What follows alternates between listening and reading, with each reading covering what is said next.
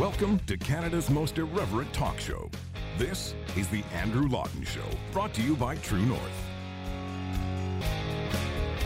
Coming up, Sir John A. Macdonald is the latest victim of the mob. Also, People's Party of Canada leader Maxime Bernier on where the PPC goes from here. The Andrew Lawton Show starts right now. Hello and welcome to another edition of Canada's most irreverent talk show, The Andrew Lawton Show, here on True North. You know, there was a time when it would be, regardless of political persuasion, affiliation, ideological outlook, decapitating the statue of a former prime minister, decapitating any statue, would be seen as heretical to a country, if I can use such a term. There was a time when everyone of all party stripes would deplore this and say, well, hang on, our history is shared. Our history is something that unites us and not divides us. Well, that would be true up until a certain point in time. It's certainly not true in 2020. The statue of Canada's first Prime Minister, Sir John A. Macdonald, felled by the mob in Montreal, and as the statue hits the ground with a thud, Sir John A. Macdonald's head, a head that, not the statue head anyway, but the actual head of John A. Macdonald, concocted a lot of the very foundation of this country against tremendous odds, goes and rolls away. Now, this is not new, although Canada has been somewhat insulated from the scourge of statue deplinthing that's been going on around the United States, particularly in the South, in the last few years, but especially the last few months. But we've still had it here, and oftentimes John A. Macdonald is the one that everyone's ire is directed to, despite how devoid of history hating Sir John A. Macdonald truly is. And I'm going to talk about some of the historic aspects of this that the mob certainly is not aware of, but also the fact that even if you accept that he is, to use the lingo of 2020, a problematic character, deplinthing these statues, decapitating the statues, that is not going to achieve anything.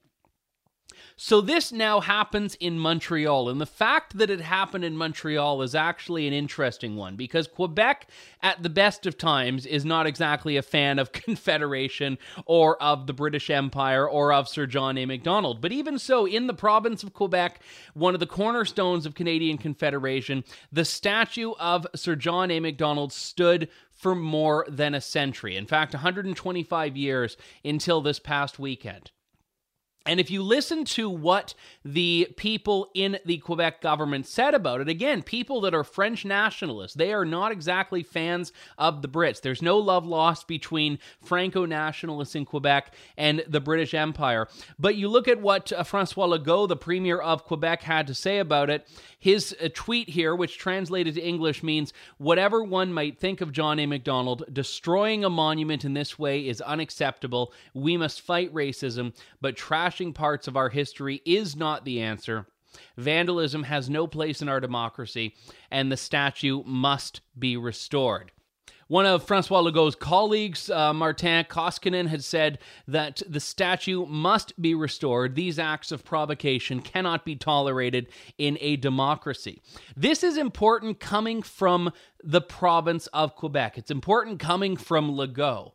And I value that, not because I have a tremendous amount of respect for what he says on a lot of other things, which I do and don't depending on the topic, but because when the people who are exactly the people that should be skeptical and critical of Sir John A. Macdonald's legacy are saying, yes, that statue should remain up, it's a part of our history, people across the country should be listening. And sensible people are. This is one of these areas where the mob is a loud and angry minority that is at odds with what the general population thinks. But right now, the minority position is the one that everyone is capitulating to. The minority position is the one that everyone is elevating and holding up as being this bastion of virtue and this beacon of virtuousness, when that is so far from the truth. But right now, you look at what happened. Police were on site. It takes time, believe it or not. Not that I've ever taken down a statue, but I've seen videos of it. It takes time to climb up, to get on the statue, to put the straps around it, to get the people there, to start doing the whole heave-ho. It takes time to do that. And you may think, okay, you're in downtown Montreal. I've actually been to that statue. I've seen it before. I've been to the location where this happened. And you think, okay, that would take a bit of time to get to the point where that is happening. Surely police must have been on site. They were. Police decided to stand by and watch. Police decided as a piece of history, as a piece of art was being taken down, to just stand by and look and do who knows what. Now, were they following orders? Did they not know? I have no idea, and I don't particularly care. But police, at some level, made the decision to not get involved, thus endorsing that this is apparently the way you do things in a free and civilized society in 2020. Now, the condemnations from a lot of people have been swift, but not all. And Aaron O'Toole, the leader of the Conservative Party of Canada as of last week, he's spoken up and has said that this is just unacceptable. Canada wouldn't exist without Sir John A. Macdonald. Canada is a great country and one we should be proud of. We will not build a better future by defacing our past. O'Toole said politicians need to grow a backbone to stand up for the country. You look at Jason Kenney, who's always been a stalwart defender of protecting and preserving Canada's history. He had actually put a thread out on Twitter saying that the mob has torn down and defaced the statue of Sir John A. Macdonald. This vandalism of our history and heroes must stop. And interestingly, he actually went further to say this isn't just defending history, he was actually educating people. Kenny, if you look at the Twitter thread, was educating people about John A. Macdonald's legacy. And he said he was an immigrant who suffered unimaginable personal trauma throughout his life, which he overcame to forge an enormous country out of divided factions. It's right to debate his legacy and life, but it is wrong to allow roving bands of thugs to vandalize our history with impunity. If the city of Montreal decides not to put it back up, he has said that he is going to make sure it happens on the grounds of the Alberta legislature. So again, Jason Kenney is saying, listen, if Montreal is not taking it, we will. Although I hope from Francois Legault's comments that Montreal will heed the call of the people who have a bit of sense around the country and put it back up to its rightful place and protect it when the mob tries to go after it again, because we know this is not going to end. And if you look at the whole nature of this, if you decide you're going to filter a 2020 social justice lens and apply that to every single historic figure, no one, absolutely no one passes the test. For example, I think it was 60 yards away, there's a statue of Wilfrid Laurier, I believe. Certainly we have statues of all of these figures, and if you want, you can look through their greatest hits and find quotes of theirs that might make you a little bit squeamish or might make things a little bit awkward if you were to put them into a 2020 political discourse. But you cannot expect the heroes of the past, and I don't use that word lightly, to have the sensibilities of the present. And if you do, you are actually anti-history, because you don't realize that history is about the time and place in which things happened and the context in which things happened. And the fact is, well, John A. Macdonald's position on, let's use Indigenous issues, which seems to be the cornerstone of the criticism of him, his position on Indigenous issues might not match up with the Truth and Reconciliation Commission position of today. But his position was actually progressive for the era. And in fact, John A. Macdonald got significant pushback from his colleagues and from his contemporaries because of how he was trying to move things forward. He actually wanted a better future and better presence in Canada for the Indigenous population, and he staked political capital on that. And that's very different. And now people would say, oh, well, it doesn't matter because it's not the standard of today. Well, who does have the standard today? Name one person in history that has the standard of 2020. In fact, even the people who pushed for progress, the people who pushed the envelope, the people who were renegades, often held regressive views on other things. Let's take, for example, an NDP hero. And the reason I bring this up is because I got into, I don't want to say it's a Twitter argument because he didn't respond, but I had I put a tweet out, rather, we'll say, when Charlie Angus, who is an NDP member of Parliament, had put forward a tweet quoting John A. Macdonald, and specifically quoting an aspect of John A. Macdonald's existence that is what raises the ire of the Indigenous activists today. And the line is, "I have reason to believe that the Indian agents are doing all they can by refusing food until the Indians are on the verge of starvation to reduce the expense." John A. Macdonald, 1882. And that's important because it actually came in a discussion where, if you look at the follow-up, John A. Macdonald's line was actually fairly progressive. He was criticized, believe it or not, for not doing enough to starve out Indians. And that was the rationale at the time, that, oh, well, if we just tell them that the government's going to protect them, they're not going to do anything. And Macdonald was actually pushing against that, which is why knowledge of history is so important. So in response to Charlie Angus's tweet, I included a tweet from a hero of the NDP, Tommy Douglas, the founder of Medicare in Canada, the founder of the modern NDP. And he had said in 1968, "We ought to recognize homosexuality for what it is. It's a mental illness. It's a psychiatric condition." Roll that clip. If ever we needed in this country to adopt a new attitude to homosexuality, this is the time. Instead of treating it as a crime and driving it underground, we ought to recognize it for what it is. It's a mental illness. It's a psychiatric condition which ought to be treated sympathetically, which ought to be treated by psychiatrists and social workers. Now, Tommy Douglas holds a view that if you were to say that in any political context today, you'd be vilified. In the NDP, you'd certainly be persona non grata. Yet still, that was the belief held by Tommy Douglas. Now, does that mean we should cancel Tommy Douglas? No. Does that mean we should not honor Tommy Douglas and honor his legacy and all that stuff? No. Now, if we could cancel certain things that his healthcare plan has done for the country, maybe that would be a good idea, but that's a different dialogue. We don't. We look at him in the context of his era. And when I posted this, a couple of people said, "Oh, well, hang on. He was responding to the wisdom of the day, which said that homosexuality should be seen as criminal." To which I say that proves the point, that his view, which may have been progressive of the era, was still regressive by today's standards. So do we say no more Tommy Douglas? No. We say, all right, this is the context through which we view that quote. This is how we understand him, and we honor the good things while learning from the bad things. And that's what history is all about. And you can actually still have your historic heroes, even if they aren't perfect on every single aspect of their existence by the lens that we view things through today. That's the whole point of it. History is about growth, it is about evolution, and it is about progress.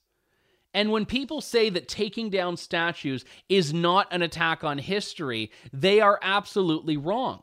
Because they are trying to obliterate the very meaning and the very essence of history, which is one that requires us to learn from the past and to celebrate the good parts of the past and to understand how we as a country and how we as a society got to the place we are in now. And you can't do that if you don't respect or recognize the people who championed that and spearheaded that, of which in a national context, Sir John A. Macdonald is the most notable. Remember, Confederation was not a given. The Canada we know today was not a given. Macdonald had to fight for it. He could have easily just packed up and gone back to the United Kingdom, but he didn't. He fought for it, and even at times when it seemed like the Canadian existence was hanging by a thread, held together with, paper and duct tape, he pursued. He persisted. And the Canada we have today exists because of John A. Macdonald. The problem with that is that a lot of these hordes of activists and the angry mobbers, they hate Canada. They hate the Canada that exists today. They hate the Canada that's existed for the last 153 years. They hate every part of Canada, so you can't really appeal to them by that sense of, well, hang on. The country we have today is because of him, because they hate that. So then the question is, what are you wanting to build? And this is the point that I raised when the first round of riots was going on around the United States a couple of months back. I said, okay, you want to take down, you want to dismantle, you want to destroy, fine. What is it you want to build? They can tell you all the things they hate about the country. They can tell you all the things they hate about the history, all the things they hate about this statue and that statue, but they can't actually tell you the country they want to build and how they plan to build it. They can't tell you how they're going to be a founding mother, founding father, or founding, gender, non-binary leader. They can't tell you because they don't know. They are not in the building business. They are not in the creation business. They are not in the peacemaking business. They are in the business of destruction. And yes, it is a rebuke of history. Yes, it is a rebuke of John A. Macdonald. And yes, it is a rebuke of everything that made this country what it is today. A country which has the freedom for angry hordes of mobs to roam the streets. That's the part of Canada that they fail to acknowledge, that their right to be deadbeats, their right to be destroyers, the fact that they were not gunned down as they would in the Soviet Union if they were taking down a statue, as they would in Iraq if they were taking down a statue, or Iran or North Korea, that very freedom comes from the country which was founded by the people that they claim to deplore. So, how do you fight this? You have to prove that you are willing to stand up for your history. You have to prove that you are willing to defend your history, defend your historic figures, and do what Jason Kenney and Aaron O'Toole and all of these other people, including Francois Legault, are doing, and standing up for that part of Canada and telling them that if you knock it down, we will build it up, we will steel reinforce it, we will protect it, and we will arrest the people that take it down. It's funny, when you talk about the destroyers, these are not strong people. The one most amusing part of the video, which made me sad in so many ways, was right after the statue falls, the head comes off, and one of the protesters goes and tries to pick up the head. And this little just weak beta male, and I say this realizing I'm not exactly the paragon of masculinity, just can't even pick up the head. And admittedly, it would be very heavy, and he misjudged it. But maybe that's the great metaphor. They misjudge their own strength. He goes, he can't pick up the head, so instead he just throws his hands in the air, celebrates, and walks away. Because, all right, well, I can't pick up the head like it's the head of Jebediah Springfield, but okay, at least I can just take down the statue by pulling a cord with a bunch of people. As individuals, if you take them away from the mob, as individuals, these people are meaningless and feckless and pathetic. As a mob, they are still feckless and pathetic and meaningless, but they have the illusion of power, which is what needs to be taken away from them. I had to ask over the weekend, where on earth was Justin Trudeau in all of this? Because here's a guy who has never hesitated to jump in on the social justice bandwagon causes in the past, even in some cases jumping in to comment on something that ended up being a hoax. I'm thinking mainly of that time in Toronto that a young girl claimed her hijab was ripped off by someone, and that ended up being just a fake hate crime. Justin Trudeau has always jumped in on these things whenever he can grandstand and virtue signal. But when the statue of Sir John A. Macdonald was decapitated in Montreal, he was nowhere to be found until he was asked about it by a reporter on Monday morning. And this morning, he actually gave what I thought was a reasonably decent statement. It was less equivocal than I thought it would be. Let's roll that clip. Like the Mayor of Montreal, like Minister Stephen Guilbeault, our Minister of Heritage, I was deeply disappointed by the vandalism that took place over the weekend. I understand the impatience, the frustration of Canadians who faced systemic discrimination and racism throughout their lives, and their concern that we act quickly on that, and their impatience, because I myself am impatient. We need to move forward quickly and in the right ways on countering systemic discrimination, and our government will do just that. But we are a country of laws, and we are a country that needs to respect those laws, even as we seek to improve and change them. And those kinds of acts of vandalism are not advancing the path towards greater justice and equality in this country. Now, we've seen following that people on either sides of the spectrum trying to use these elements as a way of furthering debates. I'm more interested in using the real frustrations that people have as motivations to continue to make the big changes necessary. We have an awful lot to do as a country, and part of it needs to have a clear eye towards the past and mistakes made by previous generations of people who built this country. But our focus needs to be on how we improve things today and for the days to come for all Canadians. And that means tackling systemic discrimination everywhere it exists, taking significant measures to make sure that Canadians are safe and aren't facing extra barriers that are inherently unfair. We have a lot of work to do, but choices like this, to rely on vandalism to advance causes, is not going to help anyone move forward the right way. So what I like about that is he condemns it as an act of vandalism. So he doesn't mince words about that. He says it's not helping anyone. But when he talks about understanding the frustration and how he's impatient as well, again, I go back to something I mentioned months ago. You are the system. You can't be protesting the system that you are a part of. What are you doing about it? I mean, the people that are impatient waiting for government to act on X, Y, and Z are waiting for you, Prime Minister, to act. So if you're impatient, well, great. You've got a government right now. I'm sure that a lot of the parties would back you if you said you wanted to fix whatever the grievance was. But what this reveals is that the grievance is not always all that clear. When the initial Black Lives Matter protest happened this year, so this wave of them, it was pretty clear. It was in response to the George Floyd killing. It was in response to a lot of the systemic racism they claim exists in every department. And even that was not entirely clear. And this is why what do you think of systemic racism became such a question that was asked by media to pretty much any and every politician. Aaron O'Toole got hit with it on Sunday night when he did an interview on Global News' West Block, and he didn't take the bait. He didn't say, yes, I think systemic racism is real. He said, no, because when you use that term, you're actually maligning a lot of good people that are not racist and are not part of anything wrong with Canada. But to go back to Trudeau's statement, so he talks about the act of vandalism and he says, we need to find better ways and we need to, do all of this stuff. And then he starts talking about mistakes made in past generations. So even then, there isn't a celebration, let alone a defense of John A. Macdonald. And I wish that Trudeau, in his comment, while condemning the act of vandalism, which I'm glad he did, I wish he would actually honor John A. Macdonald, because the point of it is that when he comes out and says, well, listen, I get all of your issues, but I don't think that's the way you should express them, he's not dealing with the root of the problem.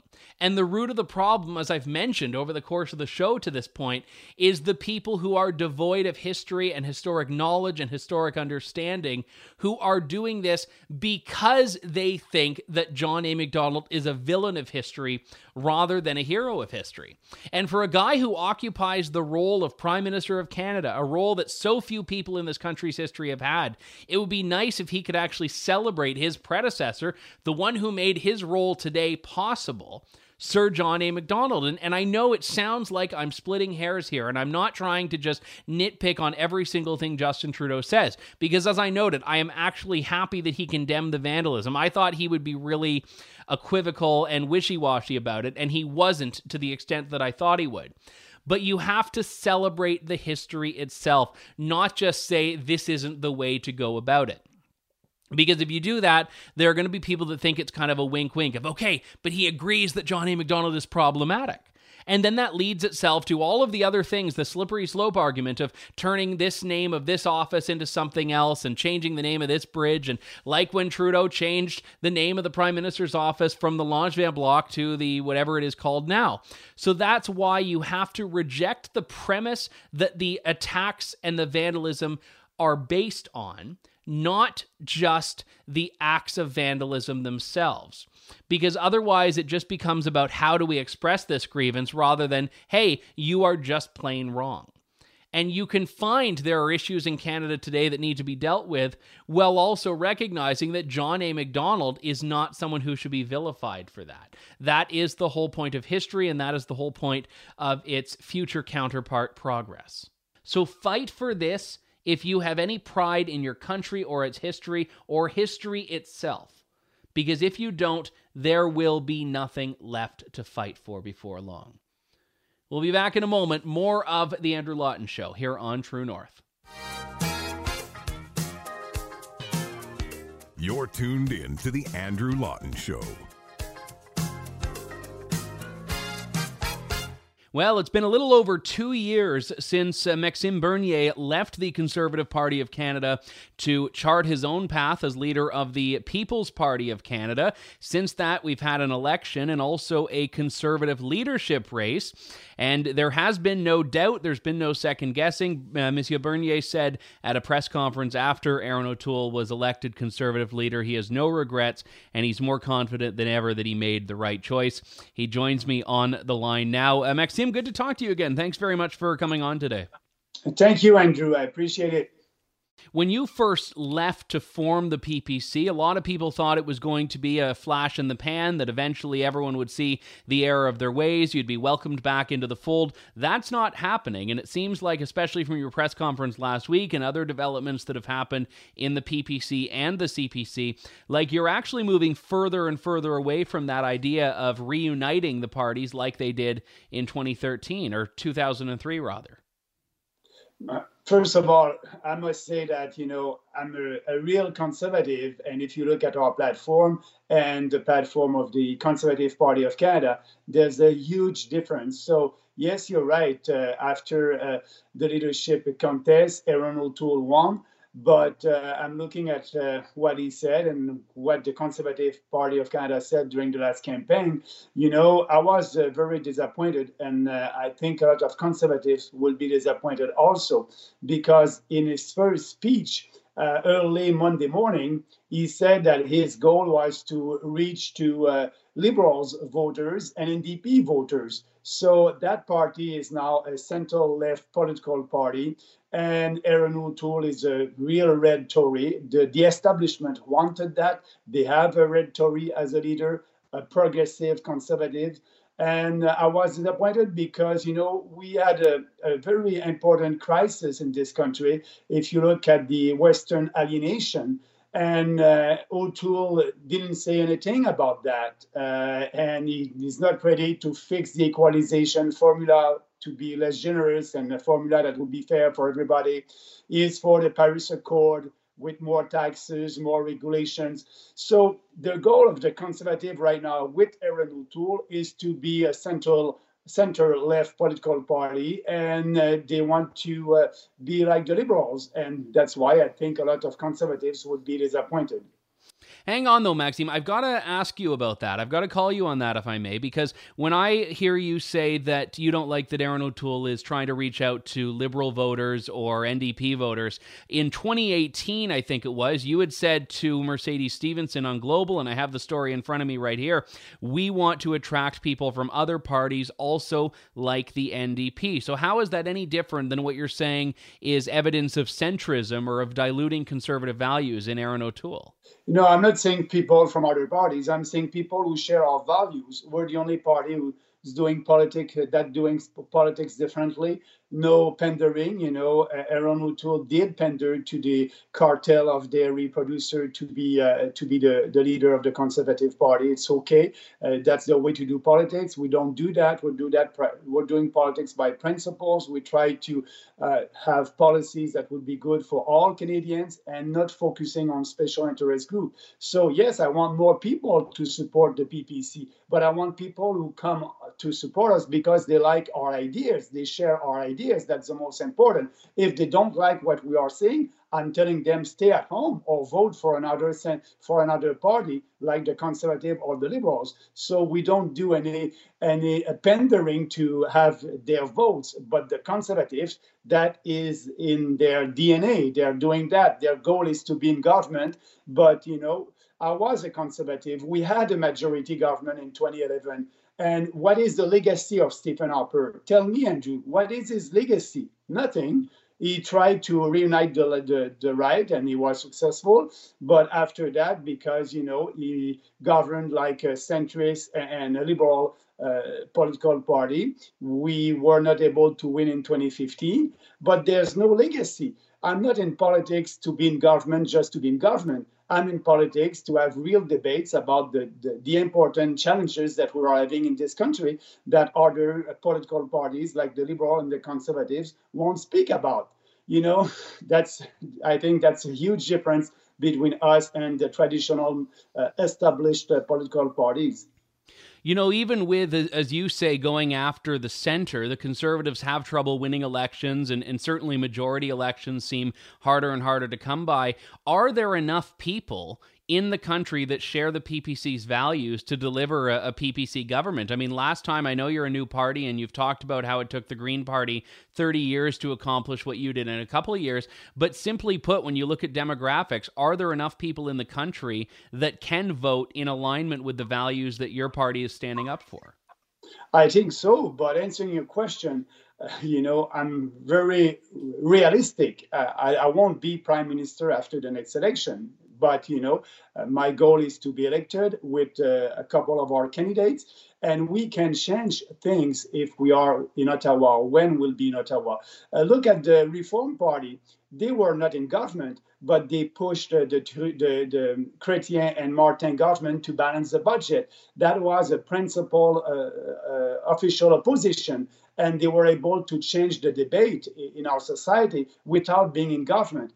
And look at the Green. They have only two members of parliament, but all the established political parties like the Liberal and the Conservative have a huge Green platform. So we can say that they won the debate. We need to be out there. We need our ideas to be discussed, and that's what I'm doing.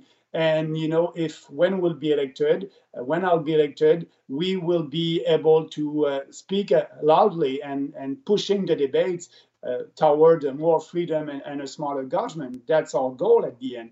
But I hope a day I'll be prime minister, but I'm realistic that it won't be after the next election. So you just have to speak about what you believe with passion and conviction, and you'll have support. Look about the best example is the cartel in supply management. When I started to speak about that, only 5% of the population were on my side. Now, if you do a survey, maybe 45% of them will be on the side of freedom.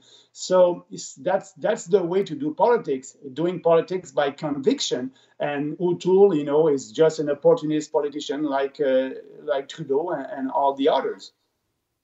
Are there any circumstances under which you would be open to merging the PPC with the CPC? And the reason I ask that is because obviously we had Derek Sloan and Leslyn Lewis in the race, and they seem to very much want to reach out to a lot of people that left for the PPC. That was a part of the plan that they wanted to bring forward were they successful. And while they didn't win, they did have a significant chunk of the votes and of the points, and we hope anyway they're going to be included or incorporated in the party moving forward. And I guess that's just making me think, would you ever even entertain a reunion of these parties similar to the 2003 merger between the PC and the Alliance? No. First of all, I had 49% of the votes. I had the support of the members of the Conservative Party at the last leadership run. I didn't win, and that's okay. I respect the democracy. I didn't have the support of a lot of caucus members at that time. I think I had only 5 MPs on 99 MPs that supported me as a candidate for the leadership of the Conservative Party of Canada. And but look at what the score that they had. It's less than 49%. With 49% of the votes, I was not able to influence the establishment of the Conservative Party at that time. That's why I left the party. That was, I said, this party is just there to be in government, and they don't have any philosophy or principles, and they don't want to have the real debates about the challenges that we're having in this country. So I left. I said the party is morally and intellectually corrupt, and I still believe that. So what I'm telling to Leslyn and Derek, they will fight inside the party for their ideas to be adopted. But I doubt, because O'Toole, his goal is to be in government, and to be in government, he will need to have more support downtown Toronto, downtown Montreal, downtown Vancouver, and he has to be a central left political party, and that's his goal. So these people will be disappointed. So my offer to them today and to their supporters is to come with us. We won't do any compromise. We are the real conservative principle alternative to the old establishment politicians. When you look at your decision to leave when you did, a lot of people have put forward the thought that if you hung around, if you stuck around and ran in the 2019 election as a Conservative MP, you would be an MP right now, but also you would probably be the leader of the Conservative Party right now. Once Andrew Scheer had stepped down, you would have been a very clear frontrunner. Do you think that's true? No, I don't think so, because first of all, remember, on 99 MP, I had only 5 MPs who supported me at that time, including myself. So, winning the leadership of the Conservative Party of Canada, it would have been very difficult for me to put forward our ideas because I didn't have the support of the caucus. And look what happened to Stockwell Day when he was the leader of the Canadian Alliance. He didn't have the support of his caucus. So my answer to that is no. I took the right decision at that time, and I'm very happy. We're building something, like you said in the beginning. It took 20 years and 6 elections for the Green Party to have more than 1.6% of the vote. We are the only party that didn't have any deficit at the end of the last campaign. We have a surplus in bank. We are raising money. People like our ideas. And I will travel across the country to meet our people and rebuild the party to be ready for the next election. We'll have 338 candidates in every riding at the next election. So we will be there, and we will be able to elect a couple of our candidates. And that's the way to change politics in Canada. I tried inside the Conservative Party of Canada for a long time, and I was not successful because their philosophy is not the real conservative philosophy. They want to tell you what you want to hear without challenging the statu quo. They're afraid to start challenging the statu quo. So that's not my way of doing politics, and I think we have a great future. But we have to be patient. Yes, I won't be prime minister after the next election, but I hope I'll be prime minister a day. One of the things that I've noticed about the work that you've been doing after the election, you've launched the Max Bernier show. I know the PPC is starting campus clubs. So doing a lot of things to really shift the cultural discussion out in the real world, not necessarily in the political process. And I'm wondering if you think that is almost more important right now, to start selling these values in the media, in alternative media, out in the world, and then hope that downstream of that, people will start to vote along with those values. Absolutely, Andrew, you're right. What we will say at the next election, we'll ask people to vote for what they believe in, not to vote against something, to vote for their values. And that's why we need to be out there. That's why, I wanted to start the tour across the country in February, but because of COVID-19, I was not able to do that. And I will start that this fall. But we use social media. I'm very pleased that I have this opportunity to do an interview with you. I did a press conference in Ottawa Monday. I think it was well covered by the traditional mainstream media. I need to travel across the country and in the campuses. Also, you're right, to speak about freedom, to speak about, in this society, you need to debate ideas, and we don't debate ideas anymore. And so we have to start, and I'll start doing that again with the young people in university campuses and before Chamber of Commerce. I will do some speeches in front Chamber of Commerce across the country. So that's the goal. We need to be, our biggest challenge, Andrew, is about maybe 80% of the population don't know that we exist. When they know that we exist and they're listening to our ideas, we are fighting for the Western civilization values. We are fighting for fewer immigrants. We are fighting for keeping our identity. We are fighting for putting Canada first. And all that, it is not a slogan. It is not a buzzword. It is our reality. I ask people to go and see on our platform at peoplespartyofcanada.ca. They'll be able to read that. We're the only party who said we need to have a moratorium on immigration right now because the official unemployment rate is about 13%. But you and I know that the real unemployment rate, it must be about 18%. So it's not time to have 350,000 newcomers every year when you have an unemployment rate so high like that. We are asking for a moratorium. What was the position on Erin O'Toole on that? The statu quo. the statu quo on immigration, the statu quo on the equalization formula, the statu quo on pipelines. He doesn't want to use the Constitution to impose, and I'm using the word impose, to impose the pipelines on provinces that don't want a pipeline. That's important. It's under the federal jurisdiction. He's not talking about that. With Aaron O'Toole, it will be the same thing like Andrew Scheer with a new face, and they won't have the courage to speak about that. And the Western alienation will be worse than it is right now. So I think we have a great future, and I'm looking forward for that. Going into the 2019 election, you had momentum. The party was new. No one knew what it was going to become. You had just been a sitting member of parliament. Going into the next election, whenever it is, how do you build on what you did in 2019 and not just kind of dissipate, basically, because that was when you had the momentum, and that was when a lot of people were really interested in wondering what the first result was going to be? How do you build going forward?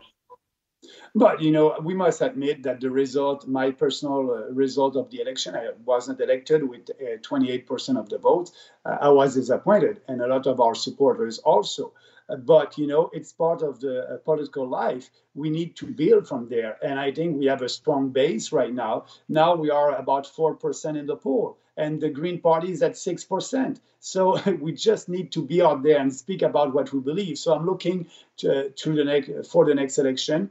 I'm very optimistic. I think we are able to raise money. That's the name of the game. If you don't have any money, you won't be able to do advertising and to travel across the country. So that's very encouraging that our people are still donated to us, and they're very generous. So that being said, the same momentum right now, it's not there. People are preoccupied with their jobs. I think that's the most important. But early before the election, and I think in a couple of months, people will look at politics a little bit closer, right? And that will help us. That's why, our challenge is to be out there, speak to social media and traditional media. That's why I started the Max Bernier Show on the YouTube channel. It's a YouTube People's Party of Canada /official YouTube channel. I'm doing some interviews, but also I'm very active and speaking about what is important for this country. And so it's a nice time for us. We just have to build from there, and we'll see what will happen. Maxime Bernier, leader of the People's Party of Canada. Good to talk to you again, Maxime. Thanks very much. Thank you, Andrew. Have a nice day. My thanks to Maxime Bernier and all of you who have tuned in to today's show. This is Canada's most irreverent talk show. Remember, never lose sight of history, because understanding and respecting history is a vision to understanding and respecting where you want to go from here. My thanks to you all again. We'll talk to you soon. Thank you, God bless, and good day, Canada. Thanks for listening to The Andrew Lawton Show. Support the program by donating to True North at www.tnc.news.